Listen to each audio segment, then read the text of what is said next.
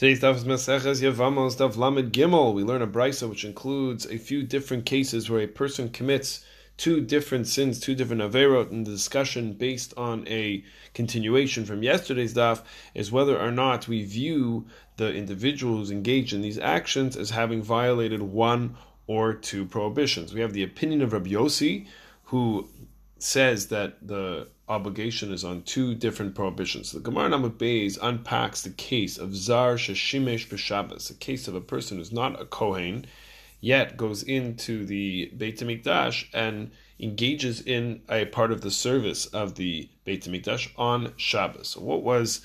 So two potential issues obviously going on here. One is the prohibition of a non-Kohen getting involved with service in the temple, and the second is the issue of violating the laws of Shabbos. So what was the service involved? So shchita, we know, is permitted by a non-Kohen. The Gemara then moves on to the next one, even Kabbalah and Holacha, taking the blood from the Korban and bringing it from place to place. There's a problem with a stranger doing this, a stranger meaning a non-Kohen doing this service, but it's not going to be a violation of Shabbos. The next possibility was Haktara, service referred to the burning of the limbs of the korbanot, of the sacrifices, and this too is rejected, since Rabbi Yossi has his noted opinion in Hilchos Shabbos that Havara, which is of the 39 malachot, 39 prohibited creative activities on Shabbos, the Torah explicitly says, Lo tavaru eish b'chomash v'seichem, meaning the Torah goes out of its way to tell us about this activity, where it doesn't talk about the rest of the 39 in the same explicit fashion. So Rabbi Yossi understands this exception is coming to tell us that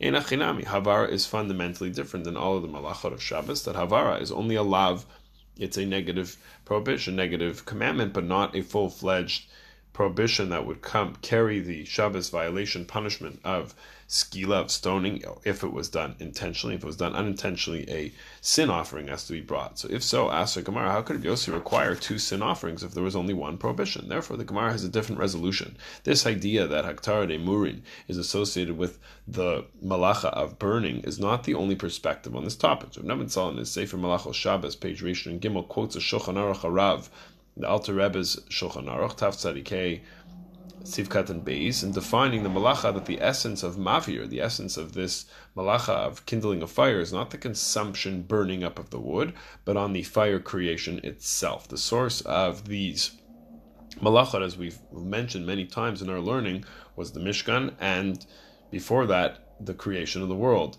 So the malachot kivyachol, in a way that Hashem utilized to create the world, quote unquote. Therefore, we're saying the essence of the malacha was creative. It was creative activities, opposed to being destructive. So therefore, even if Hilchos Shabbos are learned from the laws, from the way that the Mishkan was created, those activities hark back to the creation itself. So we find, though, Chakir in the Iglei Tal, Sachashav Rebbe, in his introduction, Sif Katan Alf, and he asks whether the malachas of Shabbos are rooted in the activities of building the Mishkan, or the malachas used in the service of the ongoing basis of the avoda, the service of the Mishkan. So this way of understanding is rooted in a machlokas between the Bavli and Yerushalmi. And our Sukya puts forward the approach that Haktara Seimurin, the burning of the limbs on the Mizbeach, is Havara. And the main feature of this malacha is the actual burning of the Korban, not the creation of fire. While the Yerushalmi in Shabbos, Bameh Madlikin, claims that the Haktara Seimurin is on the prohibition of cooking, not actually on the creation of the fire, so on the burning itself. There was only mavir in the building of the Mishkan, which was much more about the creation of fire rather than the consumption, destruction of stuff. So in the Sefer Ma'ara Eish, he argues that the Havara and the Mishkan actually had both. You had the creation of fire and you had the consumption of fire. And this explains the Rambam's opinion that only if the burning also has a consuming feature, is it deemed a full-fledged av malacha. So we said once before, fire has two elements to it. It can illuminate and warm a room, but it can also be a destructive and consuming force. The metaphor in our lives is how we use our own fire and passion to hopefully illuminate, inspire, and warm the people around us.